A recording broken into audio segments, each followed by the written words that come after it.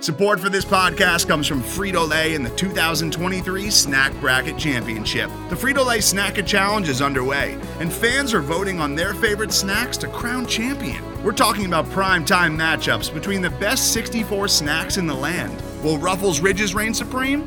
Can Doritos defend their dynasty? Or will Smart Food use their smarts for a surprise upset? Only you can decide. Get in on all the action for a chance to win up to $1,000 or a year's worth of snacks. Let your snacks be heard. Just go to fritolaysnacket.sbnation.com to vote and enter for a chance to win. No purchase necessary. Sweepstakes ends April 3rd, 2023. Void where prohibited. Year's worth of snacks awarded in the form of 52 coupons, each good for one bag of chips. See official rules at fritolaysnacket.sbnation.com.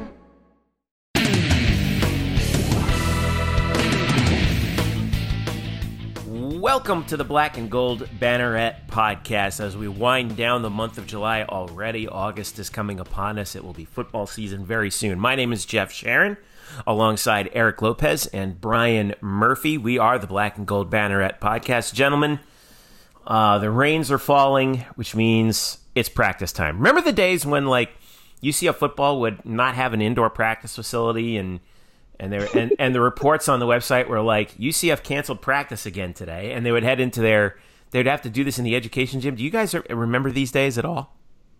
I do. You remember that, Eric? I know. How did college football teams survive all these years without an indoor facility? I don't know, man. I don't know. Well, I don't know. Especially in the state of Florida, it rains every day in the summer. Exactly, during practice time. Exactly. So, well, we don't have to worry about that anymore since we have an indoor practice facility. And USF is catching up on that, and reportedly. Did you guys see that? Yeah. Sure. It's taking them long enough. All right. So, we are blackandgoldbanneret.com. We are SB Nation's home for the UCF Knights. You can follow us at blackandgoldbanneret.com, UCF_Banneret on Twitter, and Facebook.com/blackandgoldbanneret. All right, here's the agenda. We've got some listener questions we're going to get to, and we're going to lead off with that. I know I've been promising that for a while, and then news happened all throughout the month of July. I know, unbelievable, right? And so we're going to finally get to these questions. We're also going to we've got an interview with Bridget Callahan, UCF women's soccer alum. Women's soccer is going to be starting up in the next, Eric, 2 weeks now? They're going to, I think they have an early August preseason game. Is that right? UCF season going to be going, and Bridget Callahan in her second season with the Orlando Pride in the NWSL. We'll talk about her journey to the Pride, as well as her time during UCF, where she played from 2014 to 2017, including 2 NCAA tournament appearances, 2 conference titles. So, yeah, we'll talk a little bit about that and her thoughts on the World Cup that just passed. She played with 2 of those 4 alums that played at the World Cup for UCF. So a lot of fun catching up with Bridget Callahan. And we'll also we'll dive into Eric's top 25 games of 2018, 2019. Eric, last time we checked, you were running into some writer's block on that. Is that right? Yeah, there's a lot of good games. It's hard to rank them and try to think which one's better and what the criteria is. So, yeah, it was a fun year, boys. I mean, this was a great year, and it's going to be interesting to see now as we get closer to starting the fall here of 2019 and into 2019-2020, how they're going to top the past year. Yeah. All right. So we've got that and plenty more to get to. All right. So let's dive in first with these reader questions. And some of these we may have touched upon in previous episodes, but maybe things have changed from then on. But we got some good ones here. So let's go ahead and dive in. Our first question comes from our Facebook page, facebook.com/blackandgoldbanneret. And it comes from Jeff Coons. Jeff asks, will the American fill the UConn spot? And if so, who should it be? If football only, will they also pick up an Olympic sport school as well? So we more or less have an answer on this from Mike Oresco himself. Brian, right? You were at AAC football media days, and Oresco pretty much put the kibosh on a replacement for a football team, right? Basically put the kibosh on the odds of the AAC or UCF, or excuse me, AAC going out to look for anybody to replace UConn. They're not going to, in his words, they're not going to reach out to anybody. They're comfortable at 11, but if someone wants to come to them and speak about maybe joining the conference, then they will listen. But certainly it seems like more than likely that, yes, they're fine with 11 right now. So it's so basically it's like, we won't call you, you call us, basically, right? Correct. Exactly. Exactly. All right. So, but that's on the football side. Nobody bothered asking him about the Olympic sports side. Right. So I haven't heard anything on that. I mean, everyone's going to speculate from here to eternity on it. But Eric, what do you think? Do you think that they might be looking for somebody to even it out on the Olympic sports side, or no? No, I don't even think. I think the only thing they might look at is this waiver they're going to eventually have to do to make sure they could get rid of the divisions and still hold the conference championship game in football, which they should be able to. If for some reason there's some resistance, then they might consider a 12 team. But I really do. I think they're going to stay the way they are, and I don't see them really that interested in the Olympic sports because it really doesn't hurt them that much. I mean, really, I think the big question is going to be, as we get to the basketball portion of this media days and the season in a few months, is the scheduling. Will they change the schedule to where, with an 11-team league, do you consider doing it, moving it up to where you play everybody twice and have a 20-game conference schedule? I think that's going to be more of the hotter topic as far as the Olympic sports are concerned, in particular with basketball, than adding a team. See, I think that's going to be really difficult, though, with a sport like, for example, volleyball, because they just announced that they were going to switch to this divisional format and shrink the conference season by one. Now you're going to have to extend the conference season again in order to fit in those extra, I think probably 2 extra weekends worth of conference play. Plus you're going to have a conference tournament. I mean, that's a tough ask, man, don't you think? Yeah, and their response to me is tough. Yeah, but coaches aren't going to. The coaches aren't going to be too pleased about that. I know that, and they're the ones that have the power on that. Them and the ADs. No, the ADs have the power on that. They're going to tell you we don't care. But they're looking at but the ADs also are looking at the budget too. Let's not forget. Yeah, what are the volleyball coaches going to do? Walk out? I mean, there's nothing they can do about it. There's no leverage here. Like, I mean, Brian could speak to this. I mean, I love all the sports, and I'm the defendant of softball, but they're not going to make this decision to please volleyball. They're not going to bring somebody in to help volleyball or softball or soccer. They're going to do this for either football or basketball. It just is. They're not going to. They don't care. Like, I get that. I get that. But it's the basketball side is, I think, the part that's interesting. I mean, are we still? If they invite somebody for basketball, are we still in sort of the VCU camp, or is there anything else that you guys have seen? Yeah, I mean, I'm glad you brought that up because we can forward Jeff. If he wants more on this discussion, we had basically a whole podcast about this, like who should join, who should replace UConn. Back about a month ago, podcast number 167, where we just threw out a bunch of teams with baseless speculation because it's sports media. Because it's fun and it's also July. I mean, what do you want from us?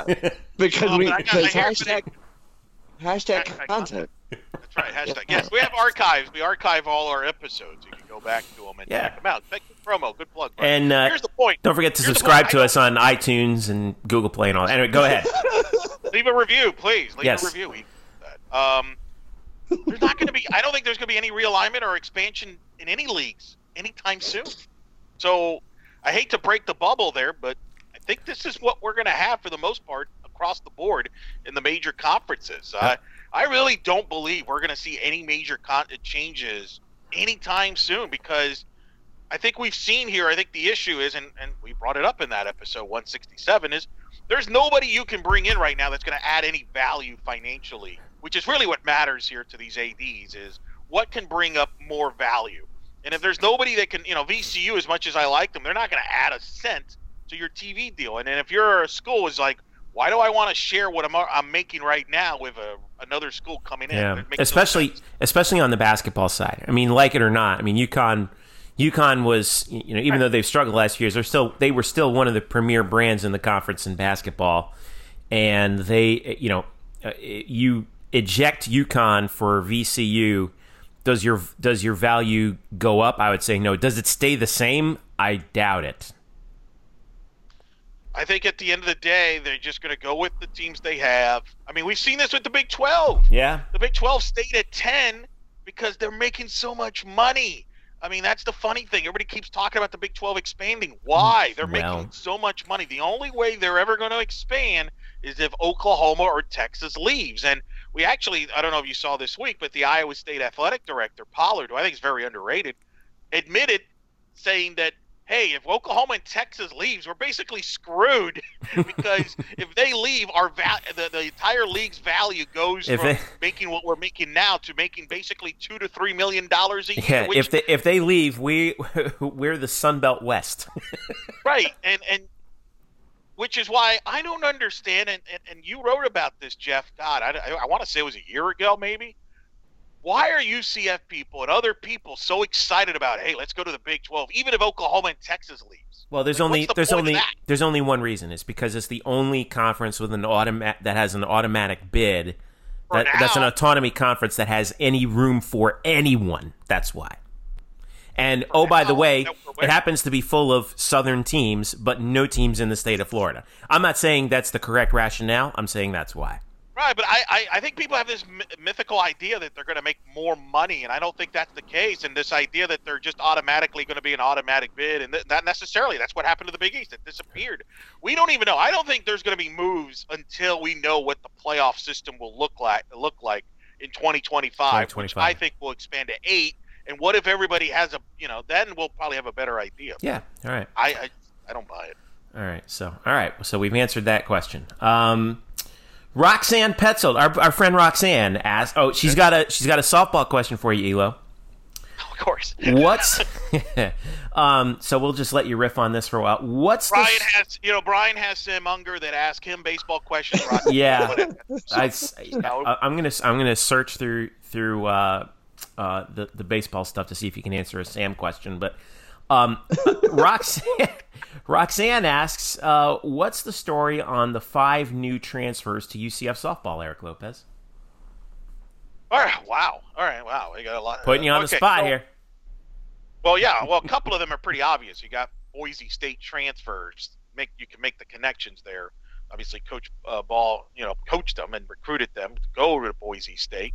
So that makes sense. I like the pitcher, Manka. She was I think it's pronounced. She's was the number 2 at Boise, very young pitcher, had a really good year under Coach Ball Malone in her last year there at Boise State.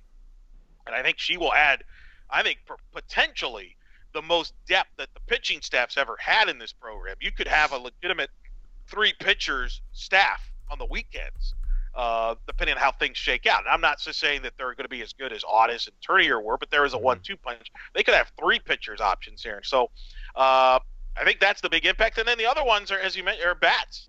They're trying to get some extra bats. It's no secret. They struggled down the stretch offensively. They were near the bottom in the league in scoring runs and hitting, and I think they're trying to find some players here. They get some bats that will add some depth in certain positions and try to improve this offense, and they get them over the hump next year.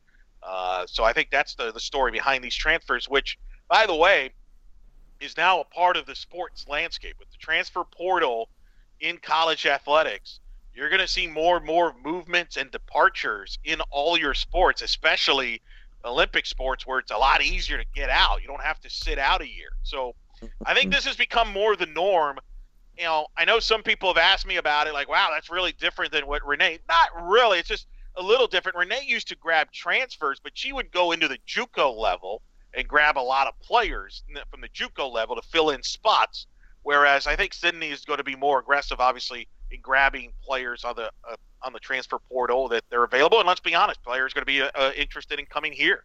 One of the players that's coming here is potentially could be playing for the Australian national team and has international experience. It's very talented. So I think it's just to upgrade the offense. And I think the pitcher Maka is the really exciting one to see how she meshes there with Vasquez, who will be entering her second year. And then, of course, Aaliyah White, who's in her senior year. Yeah. And I think part of this also is who, you got to build a staff for after Aaliyah White, when she graduates in 2020. All right, Murph, here's that baseball question for you. It's not really a question, but Coach UCF Baseball and Coach Levelade announced that Ted Tom, the volunteer assistant, is moving on. He was their volunteer assistant.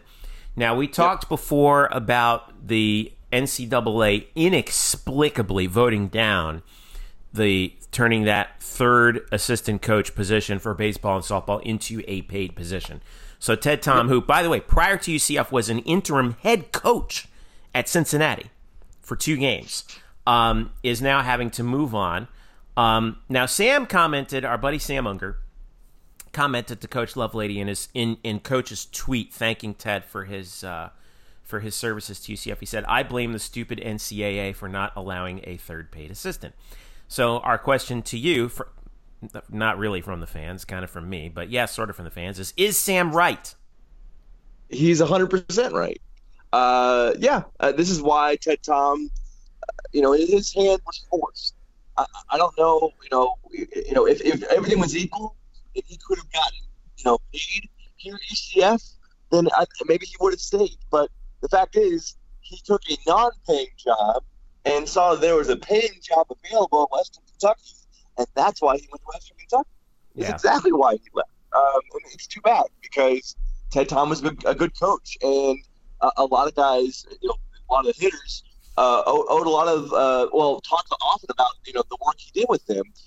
It's unfortunate, and it goes back to the NCAA just sort of being selfish and not wanting to pay baseball or softball, because it was bundled together.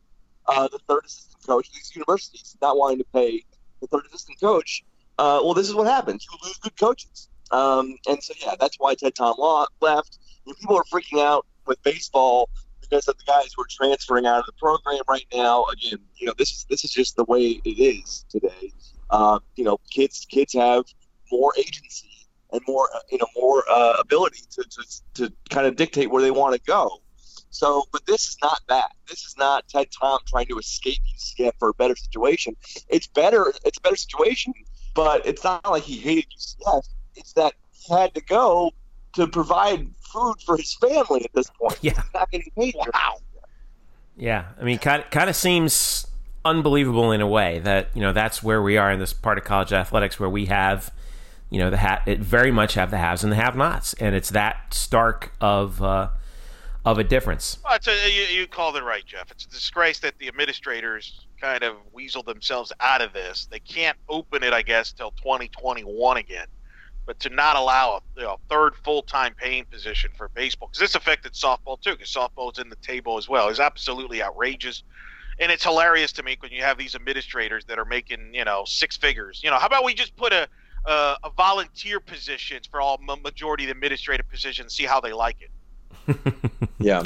Right, Eric coming in hot. I knew you would be coming.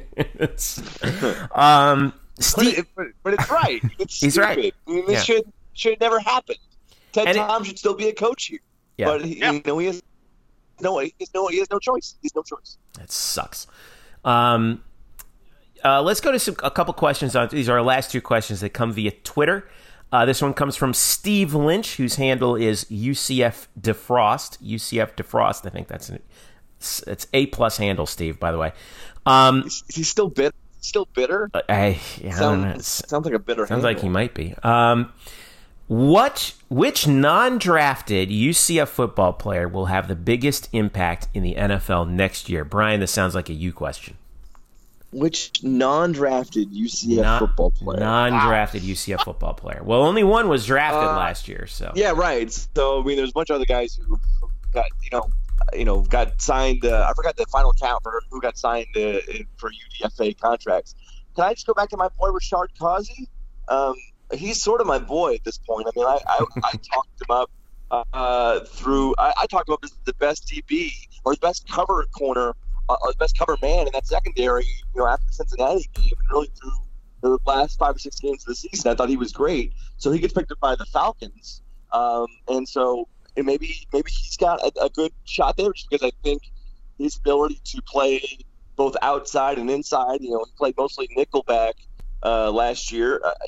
Give him some versatility, and he was great as a cover guy. So maybe that, but again, have not delved into the different situations that all of the guys went to. I think it was Wyatt Miller signed with the Jets, Matthew Wright signed with the Pittsburgh Steelers. But I got to make sure these guys are actually still in camp. None of them have been cut. I think I know that Mac Loudermilk had his tryout with the Bucks, and they elected not to keep him on board.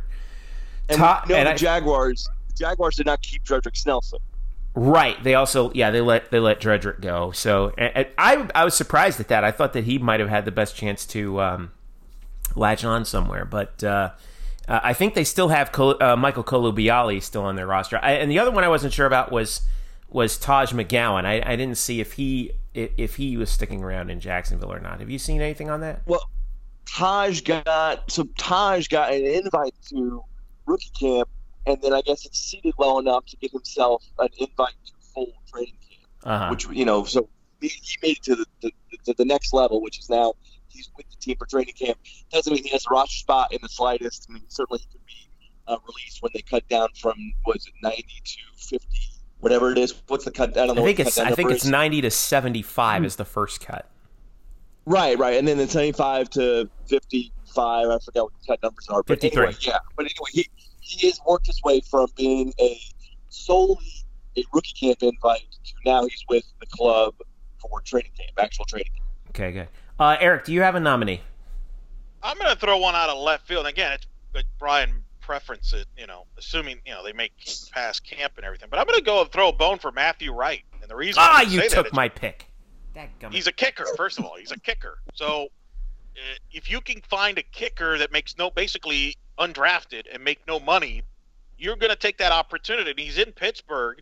They didn't have a great kicking situation last year. I think Boswell was terrible, inconsistent. So that's probably a legit open competition over there in Pittsburgh to see, hey, can we upgrade at the kicking position? And they'll always go with a cheaper option over a veteran in a situation like that. So if he can prove himself to be solid, and I personally, you can make the argument that Matthew Wright is the greatest kicker of all time at UCF.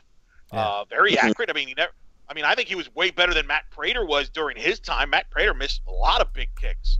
A lot of short kicks too. Bingo, bada boom, bada bing. Missed extra points. A lot of little kicks, and against Ohio, And he's a Pro Bowler. And an NFL record holder. He's an immortal. We'll get into this in the next few episodes here as we get closer to kickoff. But I am concerned. I am concerned about the UCF kicking game because I think Matthew Wright was kind of taken for granted. We just took him for granted. Just kick it up there and occasional field goals. But the guy never missed. It seemed like, and so I'm going to give him the nod and say I think he has a shot because kickers always have an opportunity there during preseason. For his career, go ahead, Brian. I'm sorry. Sorry, I was just going to mention, on that point, Matthew Wright, his field goal at Memphis was probably the most unsung play of the game before the half. Yeah. Taking that game from a 30-14 game to 30-17 it was a huge kick that no one really paid attention to because Memphis was running UCF out of the building. But it was a kind of a momentum swing. So, yeah, he made a bunch of big kicks. But I will say Chris Boswell is signed through 2022. I just don't think I see the Steelers cutting a kicker with that much left on his contract to sign another kicker. Well, how much is guaranteed, though, Brian? Because you know this. I mean, if they can get rid of him with money-wise and not affect him too much, then don't get him. Because he was not good. He wasn't good. Right. No, I know he wasn't great last year.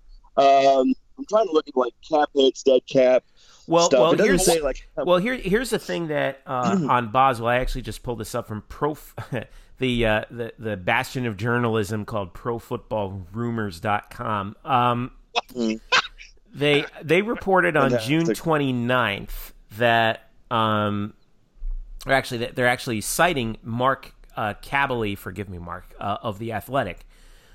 Says that Boswell, the front office at Pittsburgh reworked Boswell's contract in May, where they're putting off he was due a $2 million roster bonus, but they renegotiated his contract to put that off until after the final preseason game. So he gets $2 million for making the final roster now. So that changes the equation a little bit, don't you think?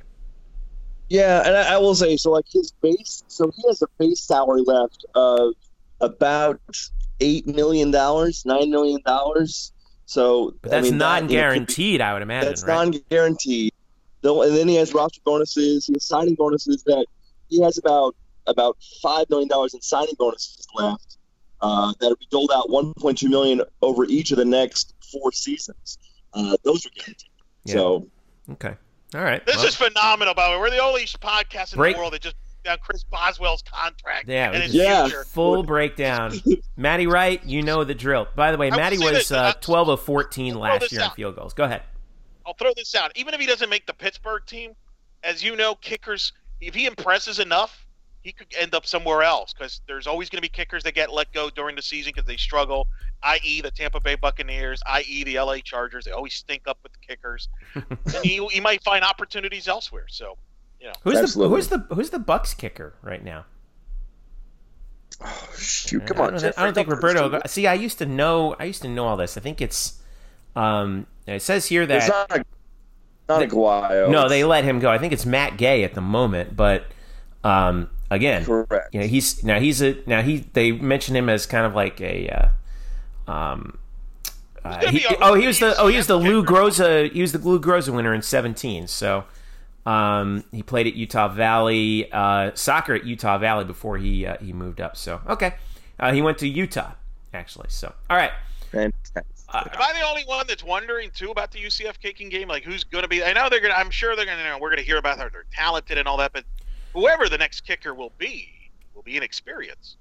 Well, yeah, that's true. Open competition, but I will say this: I don't think Josh Heupel's MO at this point is going to be. Man, I'm really worried about all the field goals we're going to be kicking this year. Because no, you're right. The last 4 years, Matt Wright's 4 years at UCF, he attempted 20 or more field goals only once, and last year he attempted 14. So in 14 games. But to Brian's point, I mean, one of the bigger kicks he made was in Memphis that really helped change momentum of the game. I mean, a missed field goal can kill momentum. Not to mention extra points. I mean, I'm just saying, let's not take him for granted. Because if you're in a close game, you know, a missed kick here can make the difference between going undefeated and having a loss. I mean, so I think it's, you know, we're going to focus a bunch on the quarterback position, and I understand it. It's the most high-profile position. But I think the kicking game is an interesting question. One of the questions I have going into the season. There you go. That's a good. I guess. I don't know the competition much, but, you know, the 3 guys who were there, they're 2 freshmen, and then the redshirt senior Dylan Barnes, who, you know, has been on the team the last 2 years. He's played 1 game since joining in 2017, but because he's the redshirt senior, I would assume he has, you know, the advantage. But yeah, who knows? We just don't know right now. Well, Donald Delahaye, you know, that could have been you. I'm just saying, you know. You knew I had to go there. I'm sorry. Nothing against Donald. He's getting his shot at the CFL. So good luck to Donald. I hope he latches on. But it's Dylan Barnes and Daniel Obarski from Chandler, Arizona. By the way, are the 2. Are we ruling out Connor Piazza, which just has a fantastic name? Piazza just takes back to all my old. As a kid watching the Dodgers. I'm not going to rule out the redshirt freshman from Eustis High School, Connor Piazza, because I can't rule out that name, by the way. So, let's see. There was another Twitter. Okay, here we go. We're gonna wrap up with this one. This is from DeChase Cashin, whose Twitter handle is CHC Vols. You need a better Twitter handle, DeChase. Yo, can we get a Mount Rushmore of UCF athletics? Ask him one sport or more, or overall, and he says, I think overall would be trickier. And you know what, DeChase? We're going to go for the trickier one here, just for you. All right, so an overall UCF athletics Mount Rushmore, all right? All sports we're lumping into one, okay? So I would say coaches, ADs, players, you name it. Who wants this one first? I'm only thinking about players, though. I'm not really thinking about like ADs and coaches. You want to do players only then? Yeah. All right. Let's do players only. All right, Murph, you're up. Go. I go Culpepper. Okay. Michelle Akers. Good. And then I'm trying to stump. Then I don't know. I got those 2. I I agree with those. It's a relay two, race. So. I think you got to have those two up there. I think you got to have those two. Yeah, I agree. I Culpepper put UCF football on the map. In the division when they first started Division One. Michelle Akers speaks for itself. All right, let me ask you both this: you put Bo Clark in for his accomplishments at D2, or do you put a Jermaine Taylor because he's considered the best D1 player? I think one of them got to be there, right? Yeah, I feel that. I'm trying to think of Bo Clark's name, and I couldn't think of Bo Why Bo Clark and because I think we should have a coach and an AD. Oh, why? Okay. Why? Well, he didn't mention specifically players only. So let's do I'm going to do the more challenging one, but I would put Bo just barely over Jermaine to answer your question. Nothing against Jermaine. I would just put Bo. And then who else would you have as your... I mean, Jermaine is the highest draft pick in the NBA. Did play the NBA. So I would go Jermaine personally. Mm-hmm. Yeah. But I think that's the discussion that you could have. Okay. You need one more. Unless, if you want to put a coach, I mean, Torchy Clark could certainly be in that conversation based on putting basketball at UCF. So that's certainly an argument. It just depends on how you define Mount Rushmore and what your criteria is. Mm-hmm. Yeah. Again, whenever, because obviously every team everywhere, college and pro, does this. It's a fun little little think piece you can write about who are the four best, whatever. But no one ever says who are the four. No one includes coaches. They never included coaches onto Mount Rushmore. Very seldom. Yeah, you think about players. Why not? It's only players. No one cares. Coaches? Well, first of all, what coach and AD would even would be quantified to put there? I just don't think they. Well, that's where I think it's interesting. Danny White. I would put Danny White. I knew it.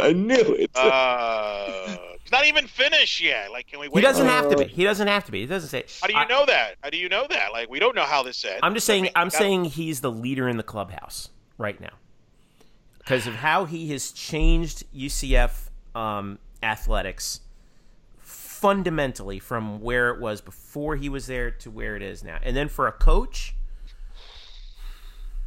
dadgummit, Say it. Don't say it. Don't do say it. Don't do it, Jeffrey. I swear to God, we'll hang up on you. I'm not going to do it. I'm not going to do it.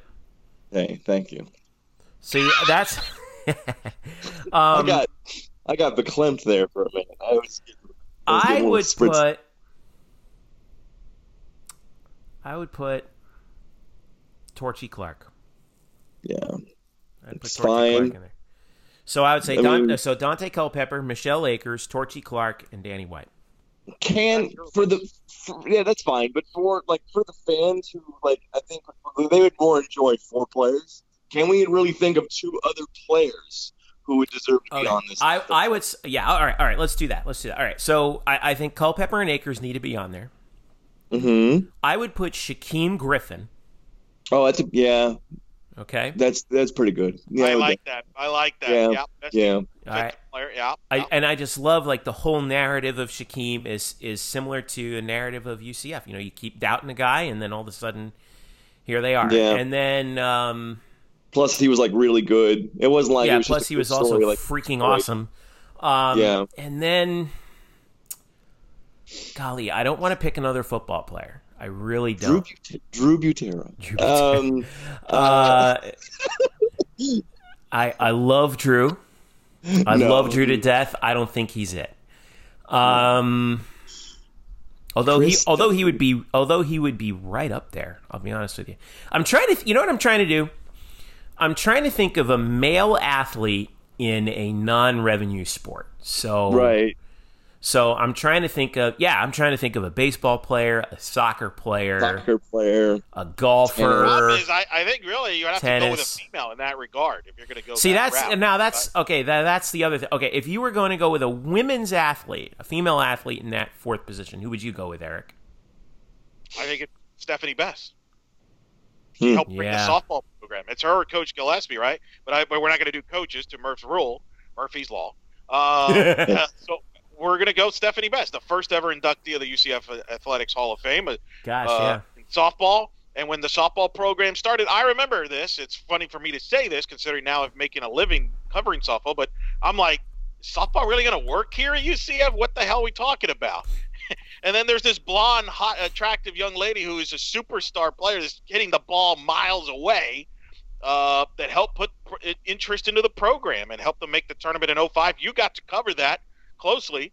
To me, she's kind of like Michelle Akers. I've always thought her and Michelle Akers are two of the most important athletes, female athletes, in the history of UCF athletics because they put their respective sports on the map. I think. Okay. Now I'm gonna go way out of left field, but for some, I found one.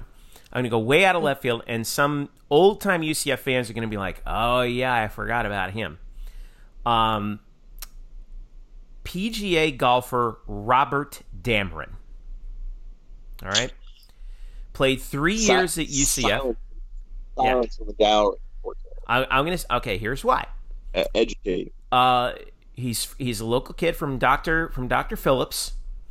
Went to Dr. Phillips High School. Went to UCF from 91 to 94. Was an All-American 3 times. Won 5 college events at UCF. Immediately turned pro. A UCF Hall of Famer, inducted in 2002. And won 2 career professional tournaments. The 2001 Byron Nelson Classic. And he made a great career on the web.com tour. He won the Athens Regional Foundation Classic also. So now he didn't win a major, but let me tell you how hard it is to win any tournament in the PGA. And Robert Dameron did it, and a truly great athlete. But I'll tell you, man, that's a tough one, man. That is really tough. I think I agree with you. I would go with otherwise I would go with Stephanie Best, Eric. I'll throw another name on this on the consideration, and it may come a little quirky, but here it's Sean Beckton, and I'll tell you why it's Sean Beckton. No, it would be a good choice. Yeah, go ahead. He was an great football player, great receiver, still among the greatest receivers in the history of this program. Did it in the 1AA era, and then look at the job he did here as a position coach, as a wide receiver coach, and as a defensive back coach. And all the players that have come out of UCF and then play the NFL that coached under Beckton. Yeah, that were wide receivers and defensive backs. I mean, he's the only guy you think about that has made an impact in this football program at different eras, at the 1AA era, all the way to conference in the Division I era, and up until recently. I think he started when we were Division II, if I'm not mistaken. I don't know. I mean, you could look that up, but I think he would be another guy that I would consider under consideration because he's accomplished and contributed to UCF as an athlete, as a player, and as a coach. Yeah. So, all right, no argument there. All right, let's. And by the way, Sean Beckton did start at UCF his freshman year. UCF was Division II. So he's done Division II, 1AA, and Division I. Yep. So he's impacted the program. How many people could say that? Right. You're exactly right. So, all right, so that'll do it for our first Ask Black and Gold Banneret. I want to thank everybody who submitted questions. We answered.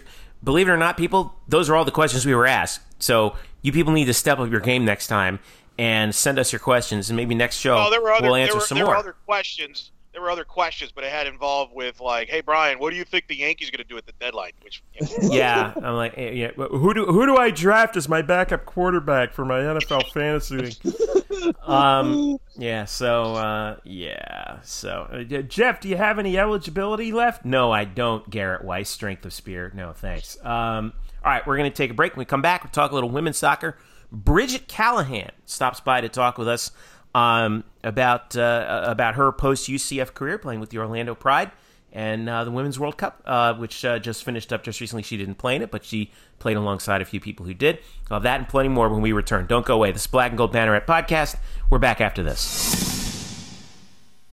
Today's episode is brought to you by Cars.com. With over 2 million vehicles and 50,000 more added every day, Cars.com will match you with the perfect car for you, your budget, your life, your style. And if you're ready to say goodbye to your current car, Cars.com will get you an instant offer to cash it in. Just start by entering your license plate and get matched with a local dealer who will write you the check. So whether you're looking to buy or sell, just go to Cars.com. It's magical.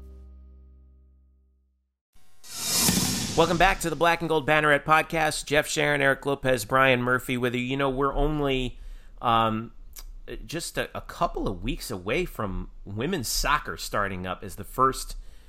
It's usually the traditionally first sport to get going. They have an exhibition match at Alabama on Sunday, August the 11th. My God, that is 2 weeks from this coming Sunday. Oh, God, the season's starting. Two exhibitions, one Sunday, August 11th at Alabama, one at home a week later, Sunday, August 18th against North Texas. They start their season Thursday, August 22nd at home against Wisconsin. Hopefully the weather will cooperate. But Eric Lopez, we know all about the excellent UCF women's soccer alumni that we've seen over the years, and it really has picked up. We had 4 UCF alumni playing in the World Cup. Our interviewee this week did not play in the World Cup, but played with several players who did, and she's a professional herself with the Orlando Pride, Eric Lopez. That's right. That's Bridget Callahan, who played at UCF from 2014 to 2017, 2 conference championships in the American Conference, 3 NCAA tournament appearances, including a deep run in 2014. She's in her second season with the Orlando Pride in the NWSL. She's playing among her teammates Alex Morgan of the World Cup champion United States national team. But she also, you mentioned, played with a couple of the 2 players on that UCF alums, including Sophie Howard, and played for Scotland, and as well as Kat Sousa, who's on the Brazilian team. She played with both of them on the World Cup. I talked to her about that and also her journey from how she got to UCF and as well from UCF to the big leagues here in the NWSL with the Orlando Pride. Here is now my conversation with Bridget Callahan on the Black and Gold Banneret podcast. And joining us now here on the Black and Gold Banneret podcast, of course, she was the star, one of the parts of the UCF soccer program, of course. Part of that great team in 2017 that won the American Conference regular season title, and of course had that memorable years and multiple NCAA tournament appearances. Of course, now playing professionally for the Orlando Pride. Here is Bridget Callahan joining us here. How you doing? I am wonderful. Actually, I'm going through some pretty bad Orlando weather, but that is Orlando for you. But no, I'm doing very great and super excited to be on the show, so thank you. Yeah, that's weather in Orlando in July. Who knew, right? That's the norm. But let me ask you about what's it been like playing with the Orlando Pride. And I don't know, for those that may not know the full story, how you got to be a part of the Orlando Pride here, because that's a story fascinating in itself. So just tell us a little bit about the journey to where you're at now, where you're been playing a full season here with the Pride. Well, so I ended my senior year at UCF in fall of 2017, which, like you were saying, was a great year, and I was coming off a really good year. And come January, it was time for the NWSL draft, and I had entered my name into the draft, assuming that I wouldn't get drafted because I wasn't really ever like a big name player or anything like that. So I just entered it just because, anything can happen. And like I thought, I didn't get drafted, and I got a call actually like 5 minutes from the assistant coach at the time of the Orlando Pride, and he invited me into preseason. A couple weeks later, I guess I did pretty well, and I got signed. So now here I am in year 2, and I signed a full contract a couple weeks into preseason this year. And it's been great. This year's been great. We're not having the best season, but just individually, I've gotten a lot of experience, gotten a lot of game time, and, I'm just taking it day by day and really enjoying the ride so far. It has been. It's a unique season because obviously you mentioned there's been a coaching change since. So this is your first year with a new coach. But also it's been a World Cup year. So, for example, Alex Morgan obviously was with the U.S. team winning the World Cup. Marta was with Brazil. So what is that like? Because it's just a really unique year because players are kind of all over the place being a World Cup year, and it's kind of, it feels like a lot of moving parts. Well, it's definitely been very different. They were there in the beginning of the season this year, and obviously love their presence there, and a shout out real quick to the 3 USA girls on my team for winning the World Cup. That's super sick. But they're back now, but during the time that all of them are gone, there is 9 of them. So we have a couple from Brazil, a couple from a couple from Brazil, a couple from Australia. We got a girl from Canada, 3 from the USA, a girl from Scotland. But no, I mean, it was really good. It was really good for players who really have flown under the radar and just don't have as much experience. So the young players, when all these girls went off to the World Cup, got a lot more experience under their belt and got a lot of, including myself, got more playing time. And, I think we were really lacking in, I'm going to say, leadership and just the experience of these older players who have been playing for so many years. So we were lacking that. But I mean, again, it was a really good experience, and they're back now, so that's super exciting. And they're ready to work. And no, it was just really good. It's been really good this year. Just I can't ask for anything better so far. So, what's the biggest thing you've learned from the pro game that maybe you didn't know as you started this journey? Well, that it definitely is. I'm going to say you have to be fully committed, absolutely committed. I mean, I, was one who really didn't take care of my body as much when I was in college. Like, I can skate by and just, not get a good night's sleep, and I can skate by into practice the next day and, still perform well. But now, I mean, if you do that, you stick out like a sore thumb. So, I mean, I think that's different. Commitment is a lot different. I mean, I've changed my commitment from college to the professional level. And just the speed of play in terms of soccer is just like a lot quicker, a lot faster. I mean, you're playing against the best of the best. I mean, in my shoes, you're playing against the best of the best every single day. So. And you get to play with some of the best of the best. Alex Morgan, as we've talked about, Marta, as we've talked about. What is that like to be around, not only playing against some of the best players in the world, but playing with some of the best players in the world and the most recognizable players in the world? Well, it's really fun, first and foremost. It's very, very fun. I've definitely seen my game get a lot better being surrounded by all these very good players. And just on the other side of things, like, these girls are actually very cool people. They're obviously older, but just they're very cool, and they're there to help you. They know we're young. They know I'm young. They're just there to, prepare me for my future career in soccer, and they're just really just personable and nice people. So it's just been really good being around them. What is it like to, for you to see the World Cup, and you saw some of the UCF alums playing in the Women's World Cup there, and there were 4 players that were part of World Cup rosters, Alini Reyes, who just got inducted to the UCF Athletic Hall of Fame, Kat Sousa, obviously was on the Brazilian team. You had Sophie. I think Sophie was on the one of the other teams there, as well as Plummer, who's currently on the UCF team. What was that like for you? That was really, honestly, very, very cool. I think I watched every single game that a UCF player was in. So just starting off with Kanya, I mean, she's younger than me, but I got to play a little bit here and there, just pick up games with her, and she just really is a great soul. Everything that you've heard and seen in the night magazines and all her talk all around Orlando is all very true. And she's, I mean, a fantastic center back and a tremendous leader. So that was really cool, just watching her shine and take Jamaica to their first World Cup. And then I personally never got to play with Alini. I know girls who played with Alini, but again, I've heard nothing but great things about her. She is a super respected goalkeeper and person as well. And with the remaining 2, Kathleen and Sophie, I actually got to play with both of them, which was a really good experience. Sophie, I got to play with my freshman year of college, and I personally think she was one of the best players I've ever played with. She's very well-rounded and such a great girl off the field as well. And then Kathleen has a special place in my heart.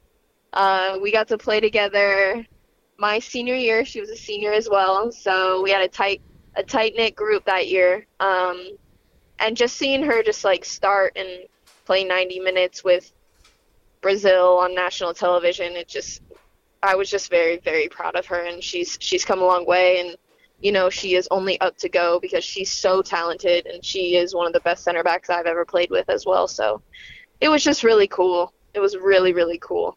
Yeah, it was certainly a lot of fun and a lot of pride. We're speaking with Bridget Callahan here on the Black and Gold Banneret podcast. You had a great career yourself at UCF. 3 NCAA tournament appearances, a couple of American Conference regular season championships. Have you had time to reflect on your UCF 4 years? Yeah, I mean, whenever we get the gang back together, we always reflect on it. And, we just talk more about the times where, I mean, we had so much fun. I mean, I was lucky enough to have Tiff and Tim Sahadak as my coaches. And, they really evolved me and helped me grow into someone that, I like. And, I mean, looking back, senior year was just something that I really feel like I can't ever replace on a team that I'm in, because that was just really something. We always talk about it, just something super special. Unfortunate that we lost in the first round of the NCAA tournament, because I think we could have made some history there. And but no, it was really great. I love UCF. I would seriously promote it anywhere. I had the best time.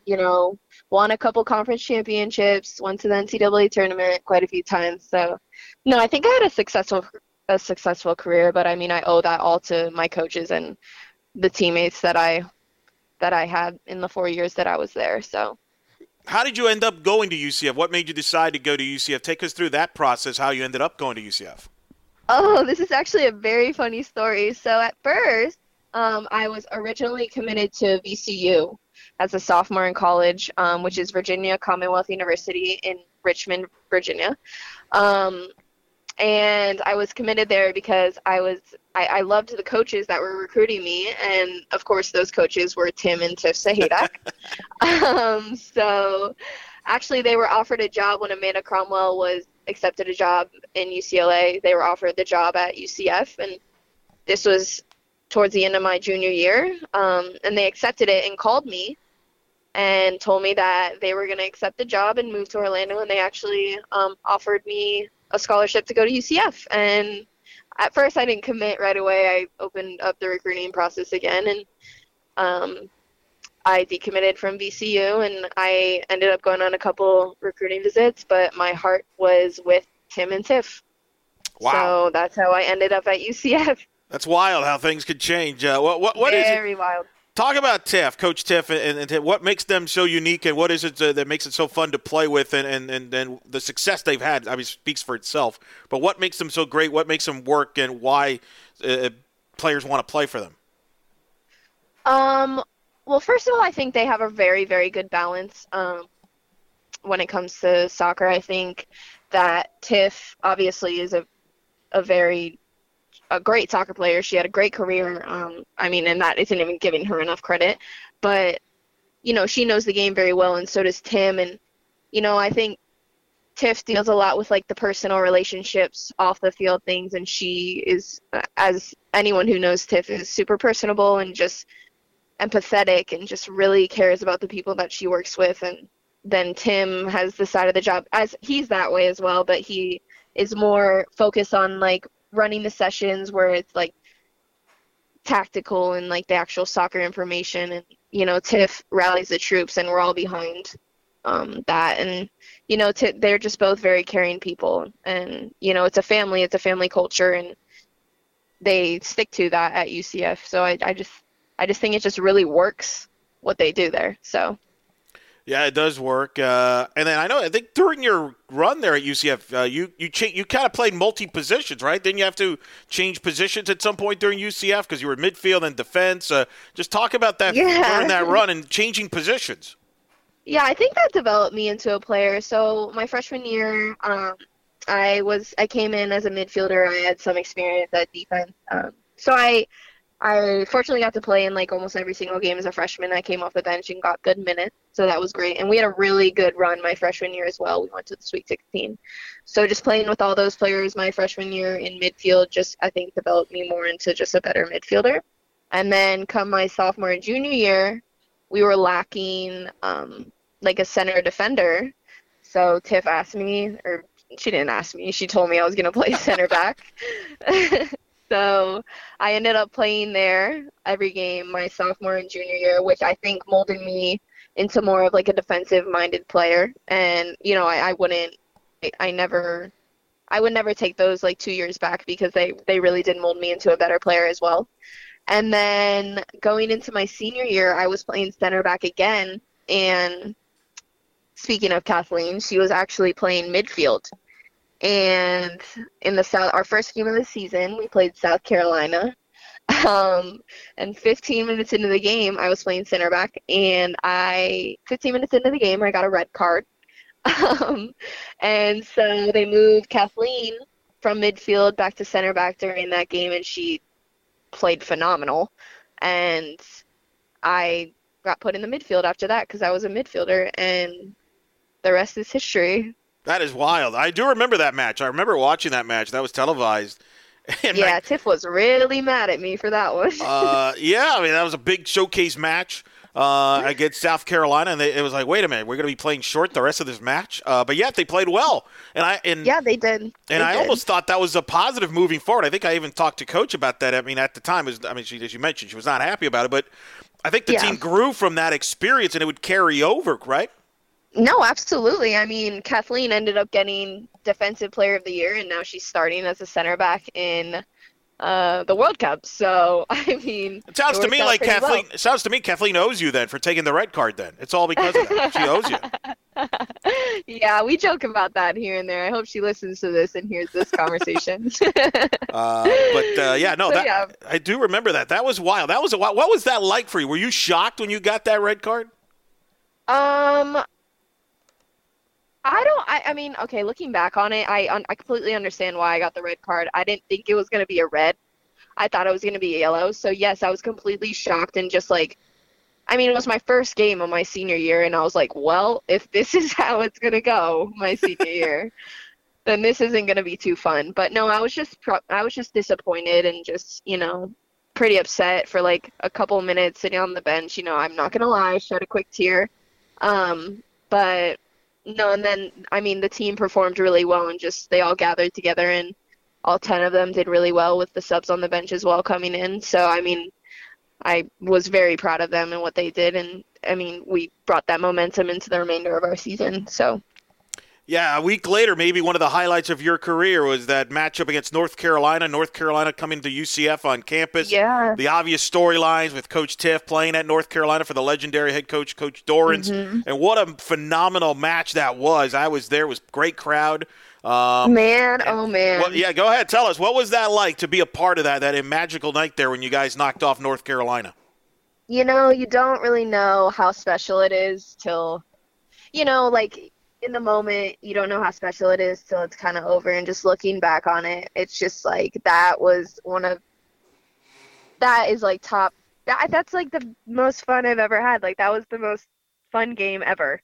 It was great. I mean, we were down in the first 7 minutes, 1-0. We came back, tied it up before halftime, I think it was. And then, it was a nitty-gritty second half going into overtime. It was just like we were pulling, like we were pushing for a win, and we got it. And lo and behold, it was Christine Creighton, this girl we always called Stein, came out of the woodwork, scored the game winner. And, I mean, it was amazing. You couldn't ask for anything better than that. We'll talk about that for the rest of our lives. The girls that were on that team. So, and of course, just Tiff beating her alma mater. That's awesome. And Tim, that is so fun for them. And just, yeah, that's a night, I'll never, ever forget, ever. So that was great. Yeah, knocking off then number 4 ranked North Carolina. And did that give you all the confidence moving forward? Because you guys would just go on a big run. You dominated the American Conference, winning the regular season title. You were top 10, I think, at one in the polls, and ended up getting a national seed. Yeah. Was that the turning point where you're like, hey, we can really do some – this could be really special? It was. It really was. I remember I drove up to Jacksonville the day after the game. We had off the next day, and I just remember texting my teammate, Kayla Adamak, and we were just talking about it, and we were like, wait, like, are we, like, really good? Like, we were just like, I think we could be something. Like, this really could be something this year. And just, everyone hopped on board. And we were that team that year, and that was great. And, we held on to a top 10 ranking, I think, the whole entire season, just swept the American Conference. And, I mean, we were really good. So, yeah, I think that definitely propelled us into the rest of the season. Do you have a favorite goal or even a game other than the North Carolina game that jumps out to you from your career? Any goal that you just stands out to you? Like, wow, that's one of my, like, when I think back of plays I made in my college career, that's the one that stands out.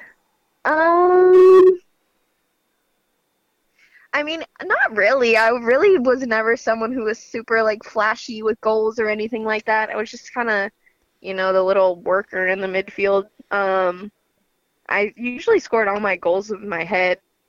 And, I mean, I only scored, like, 3 a year, so it was really nothing special. But, I mean, I always think of Carol Rodriguez's goal from my sophomore year when she scored that bicycle kick. Oh, yeah. I actually, like, just kind of – I had the assist on that, which I think is the only reason why I got Defensive Player of the Week that week, because of Carol's goal. Because fun. I don't think I really performed well defensively. But, no, I think of that goal for sure, and I had the assist, and just, I mean, that was something that UCF will always remember as well, UCF soccer, so.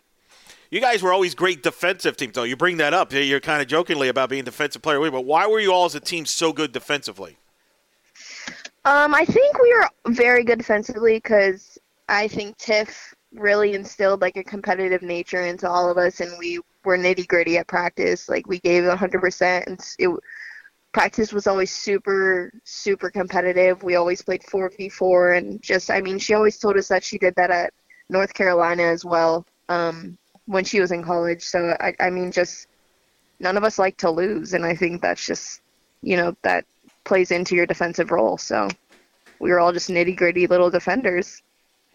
What's the message you give to the current and maybe future Knights with the program? Because I know with the tradition that UCF soccer has, I'm sure you heard about it when you first arrived and you learned about it. I mean, all the great players that have been before you, the tradition, the success going back to when Michelle Akers was playing there and things like that. What's the message from within there? Because I'm sure you still follow the program closely. So the message I would give, like, to former or current players right now. Yeah. I would say just, like, if you can do it, every single day. I mean, you get to practice every single day. Just don't really take anything for granted. I mean, some days I would go into practice and just be like, oh man, like, I'm so tired, but just. And, like, some days I still do that, but just looking back in college, you really only have a certain 4 years. Some people get 5, and even some people get 6. But, you only have these certain amount of years, and becoming a professional athlete is not guaranteed whatsoever. So might as well just take this time and roll with it. Like, give it your all every single day. So, and you're playing for something way more than just yourself. You're playing for the people that were before you and the people who are after you, and you're playing for your teammates, and you're playing for your coaches, and you're most importantly playing for your university. So just, take it all in and just be the best you can be. Yeah, no, I think that's really good. How talk about the schedule, because we're going to talk about this. You still got a lot of soccer ahead of you here this season in the league. I do. The league doesn't end. The regular season does not end till October. Mid-October. Mid-October. So you've got a lot of games left here, a lot of ground to turn the season and end with the goals you want. But that's so different than the college season, which seems like a sprint in comparison from August to November. Describe the differences there as one who's played both. Well, in college, we used to have Thursday, Sunday games. And then, sometimes we would get a random weekend off. So, I mean, it was a quick turnaround from Thursday to Sunday. My freshman year, it was actually Friday, Sunday. So that was a very quick turnaround. But, so Thursday, Sunday, the people who played 90 minutes would get a lot of recovery time in, and we would go in the pool, foam roll, this and that. And comparing that to playing professionally, it's only one game like a weekend, and some weekends you have off, and we have a lot of off days during the week. So usually we have 1 and 2 off days during the week, but we go really hard on the days that we don't have off. We're out there for like 2.5 hours, and then have gym sessions and meetings with the Pride. So, I mean, it's a lot of stuff that you have to do on your own, like recovering and things like that. So, I mean, that's where the difference lies. It's just so much more. I think in college it was just like so much more soccer, but the level is just so much higher professionally, if that makes sense. Yeah, no, it makes sense. It's just wild to me, the drastic differences there, and like the college soccer is like a sprint. Because I know I've talked to coaches, some college coaches want to think about the 2 semesters just to be more fair. Because it's just, a lot of times a team, like I know in last season UCF for the women's team, they had some injuries early, and they had to, they were just trying to figure things out. And by the time they were starting to figure things out, poof, the season was done. And it's just, whereas you have the luxury with your team. You could still, you've got time to kind of get in, get everybody together and get into that on the same page. Mm-hmm. I guess only the strong survive in college, right? That's true. That's true. A couple last things before I let you go. Do you, as players in the league, in the pro league here, talk about continuing that momentum? Obviously, a lot of eyeballs on the Women's World Cup, a lot of TV viewership. The league just signed a TV deal with ESPN. They're going to air matches are going to air on ESPN2, ESPN News. In fact, the recent match with you guys against Portland aired on ESPN News. So, do you as players? Do you talk about that? About continuing there to bring more interest, more eyeballs to your product, to the league, and continue the momentum from the World Cup? Yeah, absolutely. I mean, we had a 2-year agreement with Lifetime, because our games they used to be aired on Lifetime. We had a 2-year agreement on Lifetime, and then coming into the season this year, our second year with Lifetime, they just, I guess, cut the contract, and thankfully Yahoo Sports picked up the league, and now there's games on Yahoo Sports that people can watch all the time. And coming off the World Cup, ESPN is now picked us up, and games are being broadcasted there. So hopefully it just, keeps growing and getting better. And I can guarantee you that it is going to continue to grow, because rumors are going around about certain things, about expansion of the league, and just, I think, of course, the United States put women's soccer once again on the map like they've been doing. So I think that more and more people will come out and watch, and also watch what's being aired. Yeah, no, I think it's no question. I think that's the big steps, and sometimes it takes a while. I know people kind of want it done quickly. It's not as simple as that, but I do think there's grounds to be made, and I think that shows though that there's interest with the World Cup and the individual players on those teams, and it's now you get to see them in their markets, and I think it's just getting the word out and getting the exposure out. And I think that's huge for you guys, which much better situation than, say, a handful of years ago. So, no, absolutely. I completely agree. Last question. What's going to be the key for your team now, the Pride here? As you mentioned, we still got a lot of soccer to go here. Not the start of the year you wanted, but I feel like you guys are starting to find yourselves and figure yourselves out. Mentioned the players coming back. So what's going to be the key here to have this run and success that y'all want to have? I've always said that team chemistry is just very, very important in the success of your team and winning. I think that's why we were so successful my senior year. Going back to UCF, my senior year, we all just really enjoyed each other and respected each other on and off the field, and there was just like a really big sense of love and community, and we did really well. And I just think that that's something that we're definitely potentially lacking on the Pride. It's just that, but of course professional soccer is different because everyone is fighting every single day for their job because it is their job. But I think going forward, something that will definitely benefit us is team chemistry and just getting along with each other and understanding each other's, good, what people are good at and what people are bad at, and accepting it for what it is and moving forward together as a team. So I think team chemistry is definitely going to be a very, very big factor. Well, we're going to be rooting you on. We're excited for you. We're proud of you. We're excited to see you on the pitch and playing at Exploria Stadium here in Orlando as the season continues here. Bridget Callahan, UCF great, and, of course, with the Orlando Pride as well, here on the Black and Gold Banneret podcast. Check her out. Of course, follow Orlando Pride Soccer. Go all the information online. Bridget, thank you so much from a busy schedule here during the season. Glad to do this. It's good to catch up with you, and we'll definitely be keeping in touch and talking to you down the road again. Of course, Eric. I very much appreciate you for having me on your show. And go Knights! And thanks to Bridget Callahan for joining us here on the Black and Go Banneret podcast. Lots of great stuff to get into there, guys. And Jeffrey, what a great story for her, obviously. Getting to UCF, playing under Coach Taff and the Sahadaks, and the great career she had. And now here she is in the pros in the NWSL and post-World Cup. And she's going to have a lot of great stories to tell in her post-career, isn't she?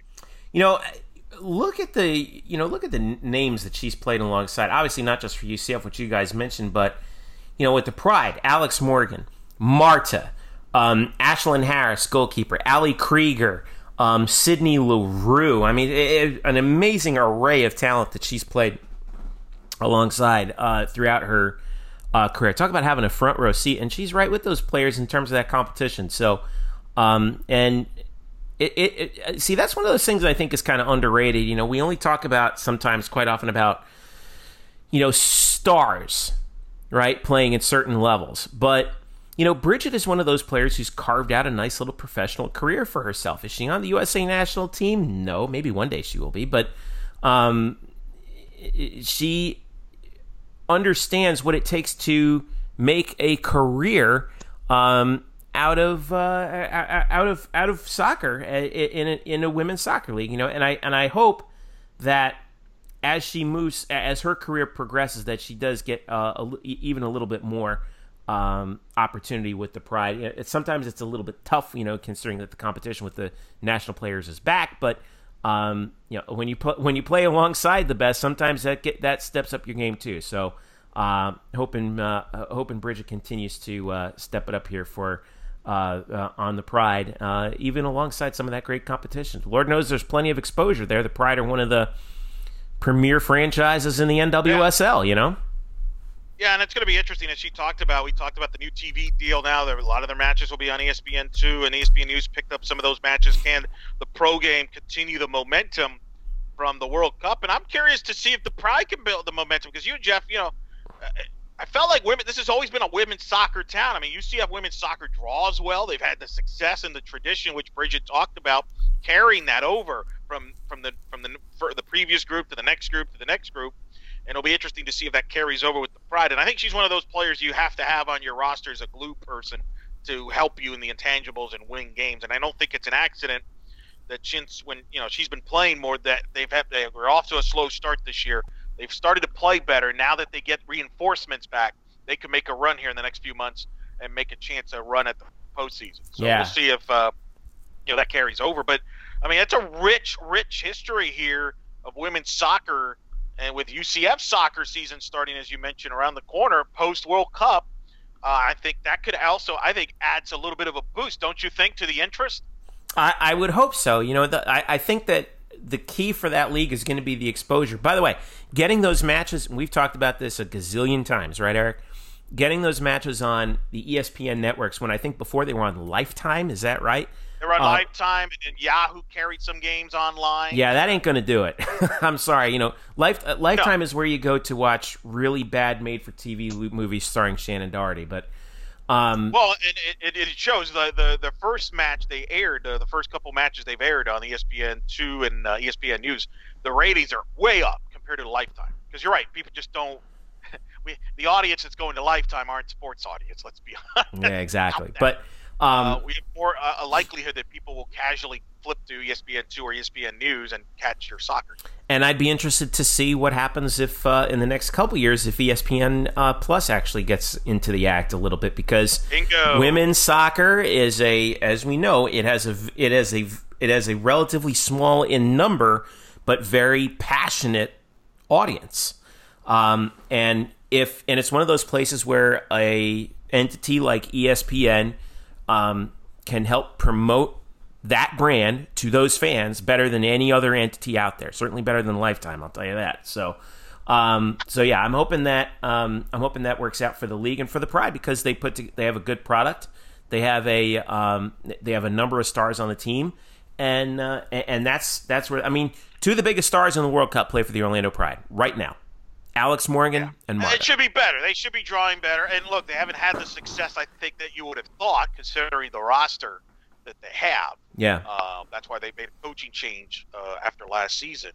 But there's potential there. There's no reason why they can't have success and be one of the model franchises in the NWSL. But they have the fan bases, as we've seen that with Orlando City on the men's side. Mm-hmm. There's no reason why they wouldn't get the support on the women's side. But you got to put out, you got to produce, you got to get wins, and we'll see what happens. But having players like Callahan, I think, is heading helps in the right direction too. Yeah. Because you can't just have a bunch of star players, because then it's just a cluster there, and then nobody knows their roles. Yeah. And by the way, more exposure on ESPN means more dollars for the franchises, and that means better salaries for the players. And I think that's the other thing that's really important is, if you can, the better the players are paid, the better product you're going to see, because you're going to be able to attract better talent over to this league. We see a lot of UCF players go overseas and play women's soccer professionally with teams in countries like Germany. That's for what example. doing. Right. Alini Reyes is doing that on the Europe side. So you're right. Wouldn't it be nice for them to bring her over here, stateside? Right. So sure. That would be that's something I think it bears watching in the next few years. All right, we're going to take a quick break. We come back. We'll dive into some of what Eric's talking about with the with his top 25 games of 2018, 2019 or UCF, a little series that we're pumping out. We're finishing up, but we're going to try and help Eric out with a little writer's block that he's having. Stick around. We'll be right back. All right, welcome back to the Black and Gold Banneret podcast. blackandgoldbanneret.com, UCF_Banneret on Twitter, Facebook.com/blackandgoldbanneret.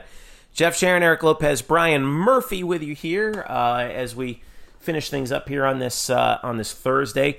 Remember to, by the way, also hit up our Fan Pulse as well. We just partnered up with, obviously, this is something that SB Nation is doing nationwide with all their team brands.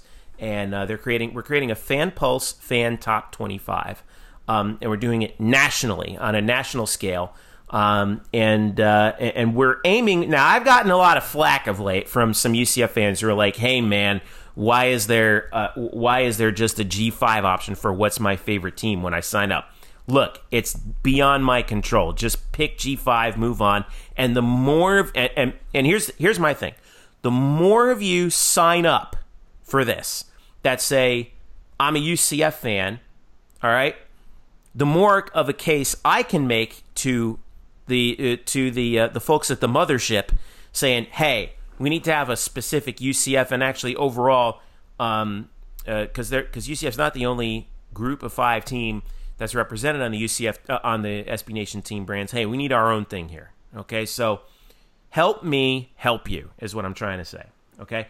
We're in the middle of a good series here that we're trying to get done before the next football season starts. Of the top 25 games of 2018-2019, Eric Lopez has been the captain driving the ship on this, and we're into the top 10. But Eric, you're telling me that you're having some writer's block on this. Okay, so we've got that's hard, man. These are hard, man. To try to all these different sports and various things, try to kind of be fair and quantify it, and not try to be too repetitive on the sport. I mean, it's been it's a hell of a year, man. We have the just recent. Yeah, we just put up number 12, which was the baseball win against Houston, a game that Brian Murphy, you remember extremely well.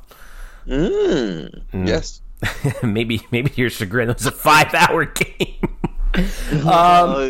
The number 11 coming up. I think you've got the UCF game against Cincinnati, college game day time.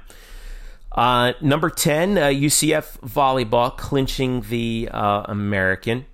And so now we have 9 left to go. So we have 2 football games, 4 basketball games, that's 6, 1 men's soccer game, that's 7, 1. No, the baseball's done. Tennis, we have 3. Florida, South Florida, and Florida State. So one of them's got to go.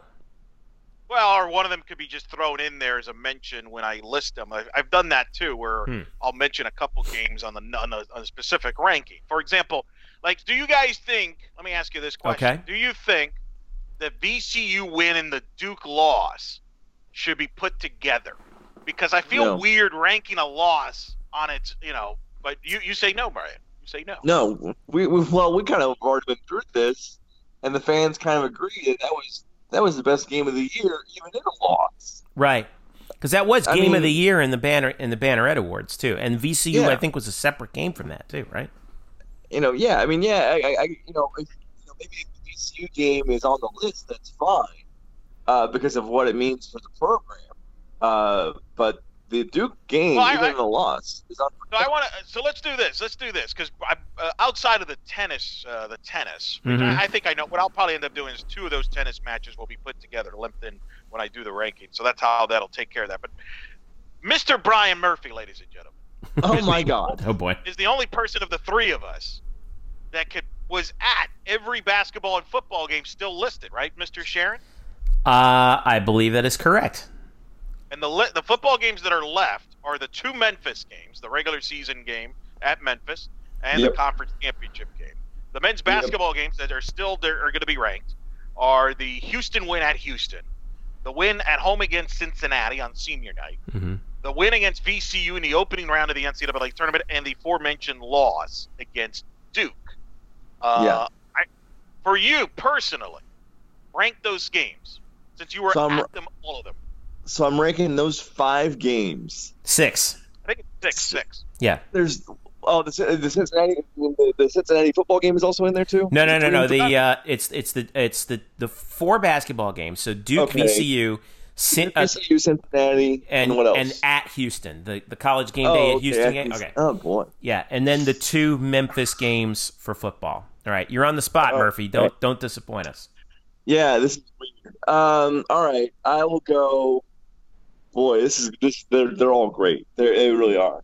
I will go. Yeah, no, it's well. Thanks UCF Athletics for putting together some freaking classics.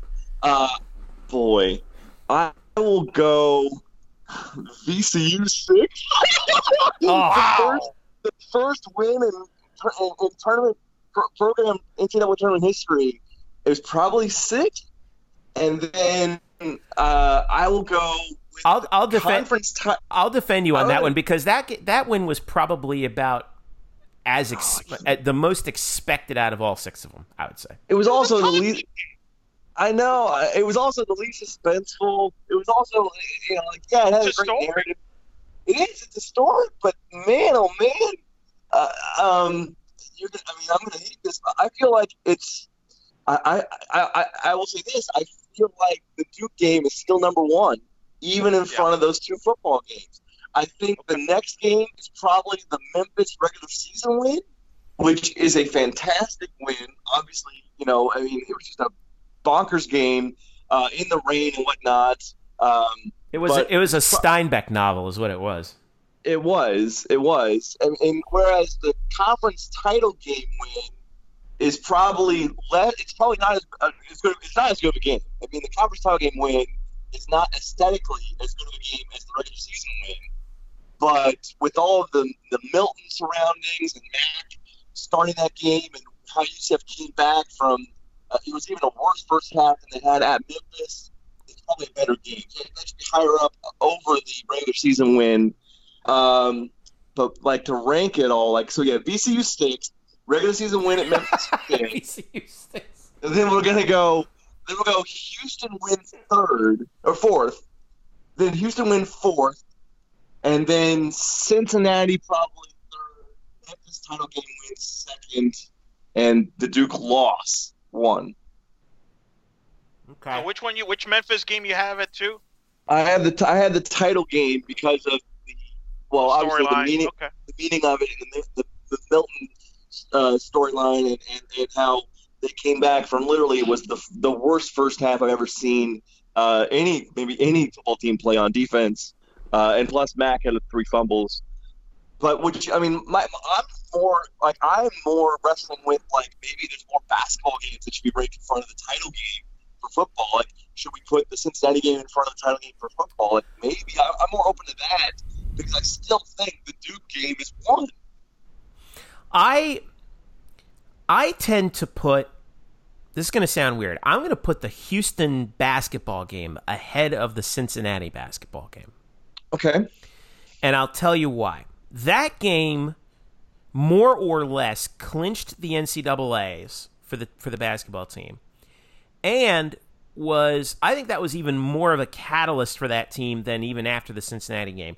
I don't think they win the Cincinnati game without winning the Houston game, personally. Good point. Because of the fact that that game was supposed to be Houston's coming out party. They'd won a gazillion games in a row at home, and UCF was also there that morning, right? Yeah, yes. UCF comes in to their house, ends that where they had lost more than a year. In more than a year, and took it to them, and took care of business. I thought that was ended up being a more significant. And the Cincinnati game was the launching pad for the Cincinnati game. So I would actually put the Houston game as the second biggest basketball game of the year.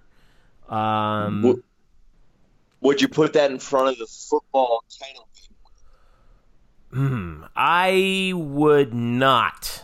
I would put the football title game. I think I'm with you. I would put the football title game second. I think I would because it was a there was something about that game. I don't know. How do you guys feel about this? There was something about that game just in the building that day. It felt so different. Obviously, the emotion of the week before and losing McKenzie and all that. And what's going to happen with Darryl Mack? The way the game played out. But even putting all that aside, there was this feeling in the building of absolute vindication on the part of the players, on the part of the fan base, and especially I thought on the part of the coaches. That, who were all in their first season at UCF and taking over from Scott Frost, we are this good. It's no joke now. It should not be a surprise. 2 straight undefeated seasons up to the bowl game. 25 wins in a row. There's something. I think there's something magic about that number 225. That's the other thing too. And to do that on the home field, in prime time, it really did feel like a real vindication of a lot of things. That this is no fluke. I don't know. Do you feel that way about that? I get it. I think losing the bowl game it doesn't hurt as much since you already won the conference title game. That you feel like, again, we've done it back-to-back. We've run back-to-back undefeated, in the season, title game wins. I get some of that vindication. Some of the whole, we don't need – McKenzie's a big part of us, but we're more than just McKenzie Milton. We can win with different people and come back the way they did. I get it. As I'm talking about it, that game was really ugly for, and I'm not just saying that as, a UCF fan. I'm saying that as a fan, that game was bad. Man, you guys just want every game to be like this, Donatellan artwork, It would be nice if, there was a game where, the guy wasn't blowing coverage 20 yards away. Maybe the tackling would be great once in a while. Or tag. It was rough, but I get everything you're saying. I think the last thing I'll say is I feel very confident with ranking the first NCAA tournament victory in men's basketball history last on this. That is wild. That is wild. Nuts. Yeah. I've never done that before. Without that game, we don't have a Duke game. I get it, but it was. I have a feeling like that result was. I don't want to say expected, but it was the least surprising. Well, UCF was a 1-point favorite going in, weren't they? Or was it 1 point? No, UCF was a favorite going into that game. I thought. Yeah, maybe they were 1 point favorite. It was a push. Again, that roster was all banged up. Their point guard was hurt with a Vegas missed on that one. Yeah, it was just UCF was a better team. I get it. It means a lot for the program. They don't have that game. They don't have the game without that win. But we're talking about just the game in a vacuum. One of the best games. That is clearly not a better game than the Duke game, not even close. My argument for Cincinnati over Houston is, I guess, more of a senior night thing. The whole Taco's mom and brother are there. it's the sign off for BJ Taylor and all the seniors on this team. Also, yes, the Houston win got them, probably into the tournament, but the Cincinnati win really, really locked it up, and even the players acknowledged that afterward. Like, they wouldn't do that after the Houston win, but after the Cincinnati win, they finally did acknowledge they were going to make the NCAA tournament. So there was I guess a slight the door was ajar for them not to make it until that Cincinnati win. So it had a lot of cachet in that realm. So anyway, yes, a loss should be number one on this list. I know, man.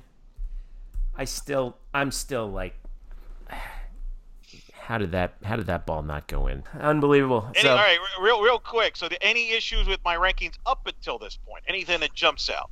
Well, I was going to ask you about ranking it's baseball, so duh. About ranking the Houston game in front of the Spicer game. And again, I'm coming at it from a story angle. So I thought the Spicer game was an amazing story and an amazing performance, amazing single-man performance considering what he had gone through. I don't know if there's any – and again, it's not like they were far apart. I think you had one, 2 spots above the other, 3 spots above the other. But if I was ranking, I probably would have had the Spicer game ahead of the Houston game. But just my thought. Yeah, that's fair. You could make the case. The reason I put the Houston game ahead is because that game had a little bit of everything. It was senior night. I remember you and I were there. We both said this was a must-win because if Absolutely. they didn't, at the time, they didn't win. They basically had to win the tournament. Turns out maybe they had to anyway. But it's a Houston series. The Terry Rooney coming back factor. His first game back, and there was some interesting storylines that developed during the game involving Terry Rooney that we're not going to get into. But that also influenced my rankings a little bit. I'm not going to lie. Things that happened away from the field. Hashtag free Logan. Free Logan. because I got to tell you. That atmosphere was what I mean. I'm not saying that there was a packed house or everything, but the crowd that was there was into that game, and it was tense, and it really got tense with the whole Rooney stuff every time he came out, to some extent, and then the game was kind of a back and forth. It was had a little bit of everything. It was testy. Yeah. It was testy. You had UCF with the big lead early. Houston would come back, and then the unlikely hero, a senior, Brandon Hernandez, was probably was criticized, let's just say, by some fans for performing. Had the walk-off hit in this wild game that goes 5 hours that had a little bit of everything. I thought it was an amazing game from the performance, and I think people left there thinking UCF's got a chance to make the tournament and make a run at the conference tournament, whereas if they lost that, I think people would have checked out. I've got one issue. Where was it? Oh, there it is. All right, so, I forgot all about the football games earlier in the year, like the Temple game and the Cincinnati game. I feel like you have the Cincinnati game that's coming out tomorrow on number 11. Spoiler alert! Spoiler alert, right? It's everyone's. But I thought that there was one that I thought should have been a little bit higher. I thought the baseball game against Memphis could have been higher. Says the guy that called the game. Obviously. I also would like to nominate that men's soccer game against UConn to go higher than at least one basketball game. Because that was probably it went higher than the SMU win in basketball. Well, then at least one of the remaining basketball games, and I'll tell you why. That was if you watched that game from beginning to end, that was one of the most dramatic events I've seen in a long time. This is men's soccer, and to come back from down 2-0 at the half, and opportunity after opportunity, and to finally score that goal late to tie it. And then to win it on a free kick in golden goal fashion. And I know UCF did not win the American, and that was in the semifinal, but I really don't care. Yep. That was my nominee. I think I picked that one for Game of the Year, I think. when we were voting on Banneret. It was just an game. astounding event to be at. It was a game that had everything to me. It was. I agree with everything. The problem is, you mentioned it. Number one, it was a semifinal game, and they lost the conference title game the next match. If they won the conference title, I think you probably would have moved up a spot or two. It's kind of like baseball, to Brian's point, the Memphis game. The thing that kind of hurt some of these rankings for baseball is they didn't make the NCAA tournament. I just felt uncomfortable ranking so highly these games from a team that didn't even make the tournament in a year where everybody made the tournament. Had the Spicer game gotten UCF into the NCAA tournament, it probably would have been in the top 10, for example. Yeah. But it didn't. It didn't, in the big picture thing. Same thing with the Memphis game. And I think with men's soccer, it really didn't affect them from a seeding. They still got the high seed. They still got to host a tournament, so it didn't really affect them. It was an exciting game. I agree with you, and that's why I had it late. But I can't rank that over. I believe I ranked the volleyball ahead. A 5-set match against Cincinnati that was basically helped UCF win the conference championship. You both were at that volleyball match. That was incredible. Yeah, that was really good. And they're facing a team that had, arguably one of the best players in the nation at Cincinnati. That Cincinnati girl. I forgot her name. Yeah. Corin Thompson. No, it was great. That was a fantastic match. Again, that match had storylines too about UCF's winning streak and. Yeah, no, I get it. All right. Well, you're just going to have to deal with whatever situation we put up there. So, Eric will sort it out. Find out who do I agree with. Right. Is these get released in the coming days. See, Jeff, do you disagree with me that the 2 game is 1? What's your number 1? What's your number 1? See, this is the problem. If that follow-up goes in, there's no doubt that it's number 1, right? I mean, it's just so hard for me to say, yeah, it's number 1 because of I'm still astounded at how that shot didn't go in. Both of them. But say it, Jeffrey. Yeah. All right. It's the leader in the clubhouse. It's the leader in the clubhouse. I got to go with it. So. All right. Well, I don't know. If you guys have a nomination, by the way, let us know because I want to know if you guys have a different nomination for all this. We've got a lot to, we have a lot to go over. So, it's been, I tell you, it's been quite the experience going through this and reliving some of these. I forgot all about the Temple football game and the Cincinnati football, especially the Temple game, which.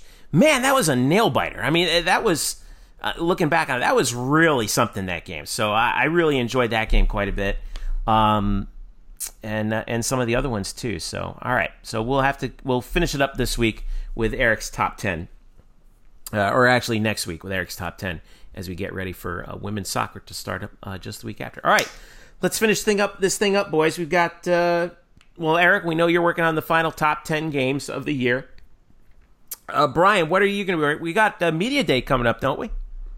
We got Media Day coming up in 5 days. Or 1, 2, 3, 4. Yeah, 5 days, Jeffrey. Okay, count.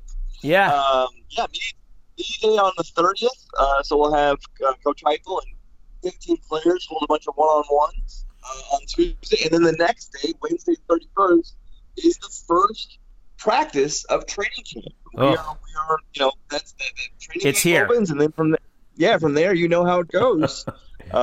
We'll be less than a month away from the game against Florida A&M. I know. So, yeah, I'll be there on Tuesday. I'll be there on Wednesday. I'll be there throughout August as they have post-practice availabilities. Don't ask about the quarterbacks, yada, yada, yada. Don't ask.